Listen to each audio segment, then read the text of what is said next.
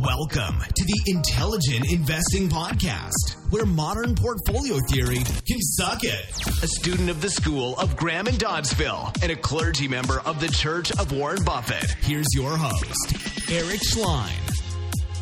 Hi, this is Eric Schlein. You're listening to the Intelligent Investing Podcast, and we're doing our coronavirus investing series. And we have Jeremy Raper back on. Jeremy, welcome back to the show. Hey Eric, how's it going? Hey, before we start, I have to say I really enjoy your lead-in music very much. Oh, well, thank you. I appreciate it. Yeah, whoever you got to do the voiceover did a good job. I agree. He did a fantastic job. Well, let's get started with the show. So I want to talk about some merger arb opportunities that you are seeing and just the general overview of, why merger arb could be interesting in today's environment. Sure. Or special situations, we can include that too. I'll put it in the special situations bucket. But essentially, merger arb, so for anyone who's not familiar, that's the process of buying stocks in companies that have announced a merger or takeover, and sometimes shorting the stock of the acquiring company if it's denominated in shares. But generally, it's the process of accepting a small spread for a potential guaranteed return if the deal closes, right? So, if company A is getting bought by company B and the price is $100 in cash, and you think it's going to close in 3 to 4 months, and the stock's at 98. Then you're accepting a 2% return in gross terms, but if it's going to close in 3-4 months, that's a decent annualized return, maybe a 10% annualized return, to accept the risk that the deal closes, right?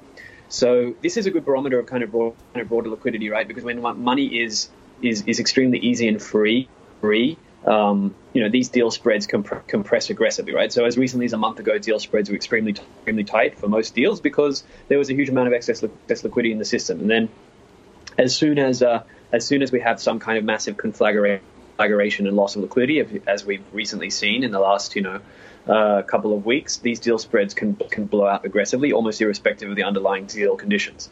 The reason for that is because these are oftentimes easy sources of cash for guys who are taking losses elsewhere in their books, right? So if you run multi-strat and you take massive losses on your equity book or your energy stocks or even government bonds have been getting hit, right? So what's a ready source of cash? A lot of these deal spreads are still relatively tight, right? So maybe you put it on at 98 to go back to the previous example, and now it's trading at 90. So still a massive spread in terms of annualized return terms, but it's only 7 or 8 points down versus your energy stocks that are down 50 points or whatever, right? So it's a ready source of cash. Look, I'm not really a merger guy, to be honest with you, so this isn't something I look at every day, but there are, once every 3-4 years or whenever there's a complete loss of trust and liquidity in the system like this, there's a lot of babies that tend to get thrown out with the bathwater. So I think it's a pretty happy hunting ground. So I think we'll talk maybe about one or maybe two of them today, but particularly there's one I really like. Sure. And that's the Tiffany deal. So LVMH, Louis Vuitton, Moet Hennessy, the Paris-listed mega luxury conglomerate, agreed to buy Tiffany for $135 in cash. It was the back end of last year. I think it was around November last year. Pre-deal, stock was that's Tiffany. That was trading around 80, 85. Then deal rumors got leaked. It traded up to the low 100s. They went back and forth for a few weeks, and they finally agreed on a $135 deal price. Now it's all cash. LVMH has already funded the debt needed to buy the company. It's a consensual deal. There are no outstanding approvals to be received. And according to the deal timeline, it should close by middle of 2020. So interpret that as June, July. Now, the key thing to look at in deals like this is, I guess, twofold. One, how likely is the deal to close? And that's a function of regulatory approvals, financing, funding, the history of the participants, all that. And then it's also looking at the costs if you're wrong, or where it goes if you're wrong. Now, what makes this interesting is the deal is a cash price, $135, fully agreed to, fully consensual. As I said, there's no financing condition. There's no real any way they can back out of it. But in the situation where they did, excuse me, I should finish my original train of thought. There's no real way they can back out of it. But despite that, because of the liquidity that's just evaporated from the market, the stock has traded all the way down from an extremely tight spread, close to $130 a share, as you would expect, to $110. The stock's at $110 right now. So if this deal closes on terms in 3 to 4 months on schedule, you will get $25 of deal spread, taking the risk that Monsieur Arnault, the boss of LVMH, is good at his word and closes this deal. So $25 on a $110 investment, that's about a 25% gross return. Of course, if it only takes 3 or 4 months, that's a huge annualized return, right? That's almost 100% annualized return. Yeah, that's huge. So this spread is so massive that you could actually go into the options market and buy put options, at the money put options. So 1 10-strike 1 month put options cost around $12, $13. So you could if you subscribe to the view that whatever happens in a month, this deal is going to break or it's not going to break, but it's going to happen in the next month. And the reason I say that is because funding stress right now is basically at max pain point, right? You're seeing Dixie print all-time highs. Everyone's puking government bonds. The VIX is at 85. Everyone is stretching for liquidity wherever they can find it, right? Traditional safe havens are getting blown out. Gold is getting blown out. Government bonds are getting obliterated. So if you think that we can sustain this kind of environment for more than a month, this trade probably doesn't work for you. But if you think one way or another this environment will be sorted out either in a month, then this deal will either break or not. It's going to happen in a month. Then you can buy at the money puts at $12, $13. So what that means is you have a month in which even if the deal breaks, you're basically covered all the way down from your purchase price. Minus the premium, of course, but essentially you're covered most of the way down. And in return, you give up $12 of upside. But even from say 123, that's adding the put premium to the current stock price. So even from 123 to 135, that's still $12, $13 of upside. In other words, a fully covered annualized return is still looking at 30, 35%, which is absolutely crazy to me for a deal like this. And the reason I say that is because, look, the guy who runs LVMH, Bernard Arnault, is kind of like the Warren Buffett of the luxury sector. So he's built LVMH through a series of massive acquisitions over a long period of time. Yep. He doesn't think about the next 15 minutes. He thinks about the next 15 years, right? So of course, if we head into a big recession, luxury demand will get obliterated, and he probably will look silly for the next year or two having paid 135 when maybe Tiffany's true value would have gone down by half, whatever. Right. But frankly, you have to weigh that against the reputational hit of backing out of a deal, which, by the way, is extremely difficult legally to back out of. Essentially, what you'd have to do is try to argue there has been a material adverse change in the business, even though acts of God, force majeure acts of God, are basically carved out from most material adverse change clauses. So what you'd have to argue, so basically what I'm saying is legally it looks very difficult, but you could throw a bunch of money at a New York lawyer to try and argue that coronavirus is not an act of God that falls within the definition of a force majeure clause in the material adverse change language of the agreement, but that Tiffany, for example, is much worse affected than other typical luxury retailers in this environment, such that you can't close the deal on previously announced terms.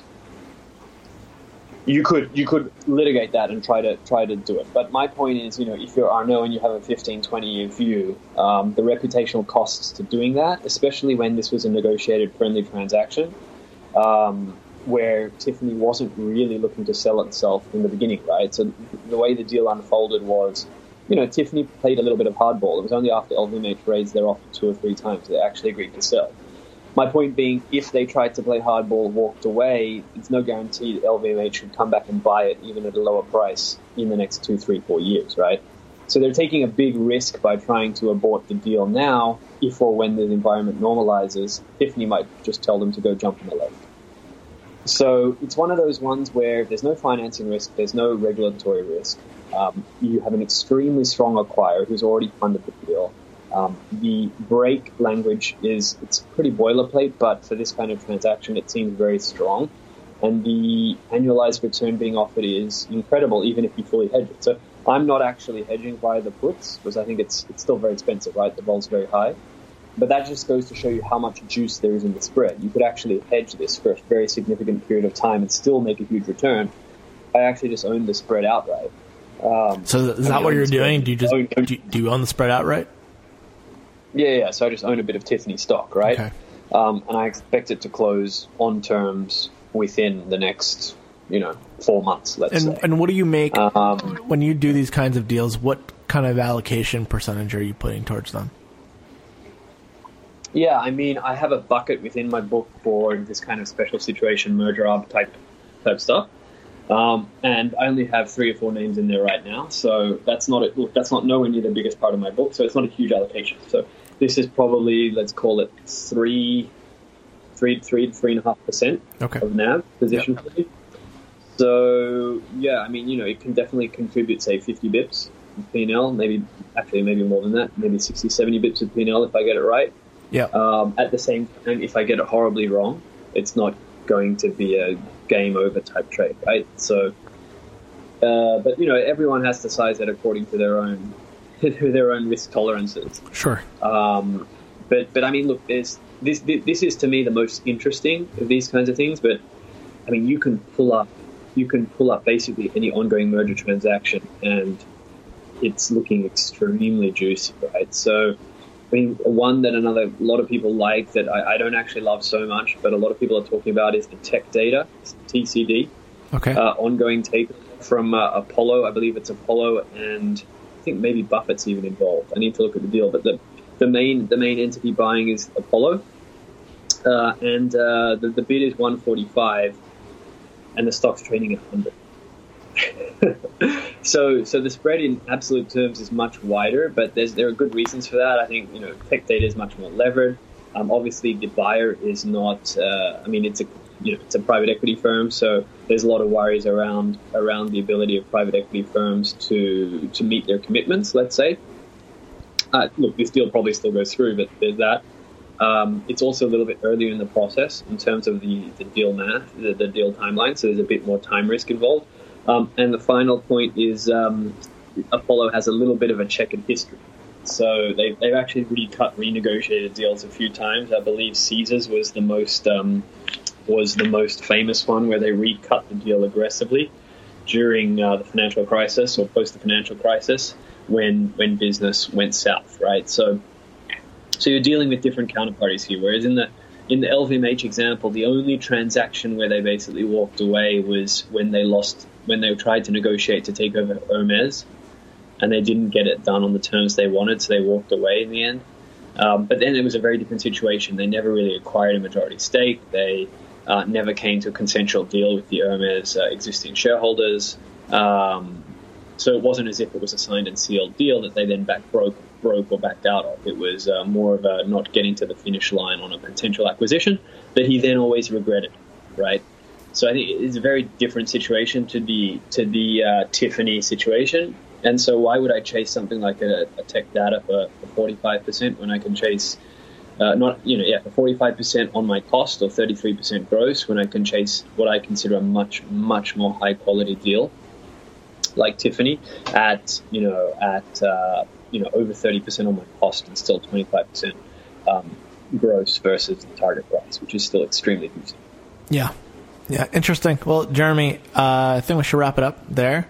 But I appreciate the idea, and I think it's always interesting. And one of the things that I have fun doing on this show is we get to do niche, interesting things on this show that are, not your typical mainstream, go buy Coca-Cola, which I have nothing against Coca-Cola, but we do a lot of obscure stuff here. So I think that's a lot of fun. So I appreciate it. Thank you for listening to the Intelligent Investing Podcast with Eric Schlein. If you'd like to connect with Eric for questions, comments, feedback, ideas, or to inquire about being on the show, please contact Eric at intelligentinvesting@gmail.com. So, in the words of Charlie Munger, I have nothing to add.